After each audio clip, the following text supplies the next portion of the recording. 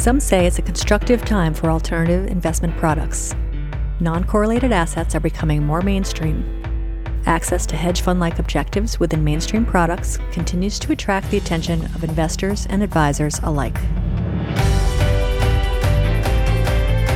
You're listening to Nixa Talk, a show aimed at providing building blocks for best practice implementation to executives in the global asset management industry. Nixa Talk features targeted content from Nixa's live webinar programming. More content for your on-the-go, easy listening can be found at nixa.org. I'm Allison Lovett, your Nixa host, and on today's show, we're talking about alternative portfolio structures. Chris Shaw, head of alternatives at DST Systems, moderated the live program that took place on October 25th. Panelists include John Olszewski, Senior Vice President and Managing Director at SCI, and Zach Clare, Executive Vice President of Fund Management at FS Investments. Let's begin with Chris, who will tell us a little bit about the high-level trends we're seeing in the alternative products space. I thought we'd talk a little bit about some of the trends we're seeing in this space and what's kind of driving the growth in this space. I think there was an article today picked up by Ignites talking about the interval fund structures and some of the growth opportunities that are being seen there, and I think it really hits dead on with what we're going to be speaking to today. Really, over the last couple of years, you've seen this desire to get some non-correlated assets. You've seen desire, honestly, leading up to what we thought might be a DOL impact to the industry, and we are seeing the move to advisor-allocated portfolios. Having allocations in some non-correlated assets around a core of, potentially passive investments.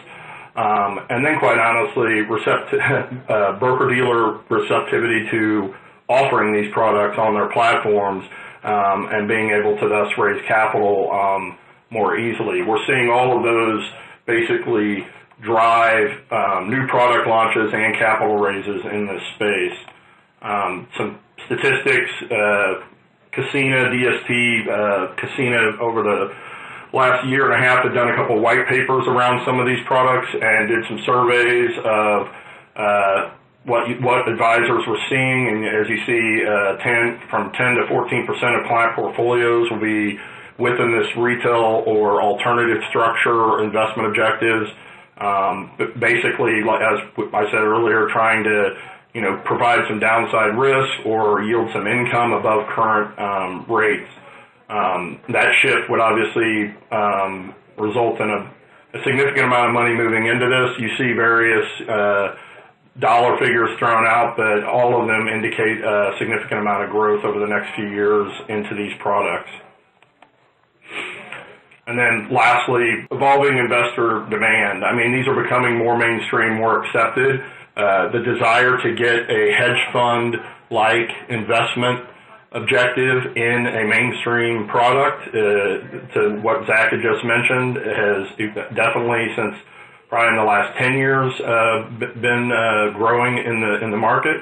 And then obviously the diversification that I just spoke of, and honestly the fact that it is becoming more mainstream and more accepted, especially from the larger broker-dealers and the distributor platforms that allow you to raise capital.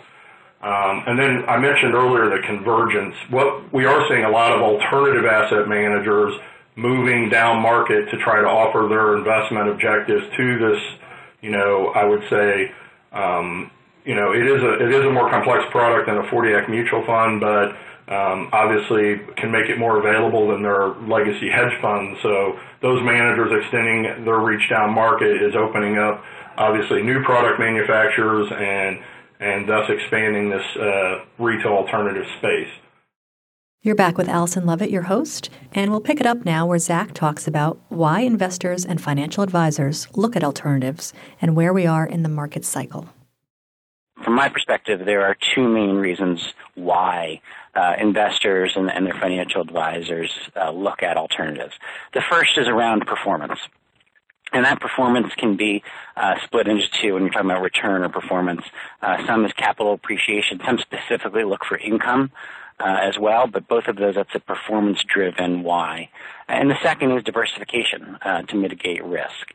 And if you look at where we are, and I'm going to come back to these studies throughout my slides, where we are in the market cycle and expectations going forward, what has worked in the past is not going to work in the future. So if you look at the 60/40 portfolio, the probability of earning 5% in real returns over the next 10 years is 0. So the chance that you're going to earn 5% over the next 10 years in a 60/40 portfolio is 0. Now, I've rounded that down. The actual probability is 0.2%. But that's a scary prospect for a population and demographic which is retiring at greater numbers than ever before and is living longer than ever before.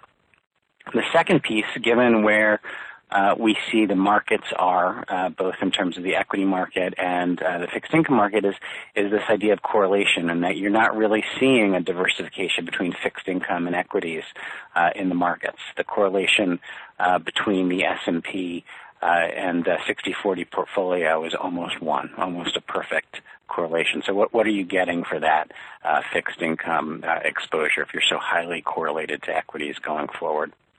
Looking at where we've been, the punchline here, and especially when it comes to the fixed income world, is that past performance really is not indicative of future results. Right?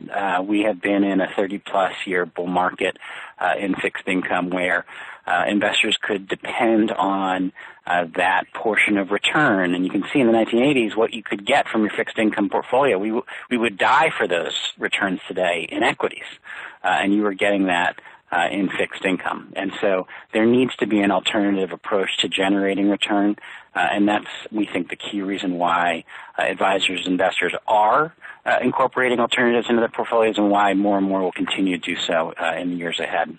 Risk is also increasing considerably, and so there's this idea of duration, and when you think about the risk-free asset in the country being the 10-year Treasury, that certainly doesn't feel riskless to me when you look at the duration and the fact that a 1% increase in rates will result in a 6% decline in value. And so fixed income coming out of that 30-year bull market, there's going to be a lot of pain there. Now, we're certainly not, at FS at least, projecting a significant increase to interest rates going forward quickly. We think it'll sort of be lower for longer and a gradual interest rate increase. But even very small changes to interest rates can inflict significant pain on portfolios, and it's something that investors need to be mindful of who have traditionally relied on long-duration fixed income assets.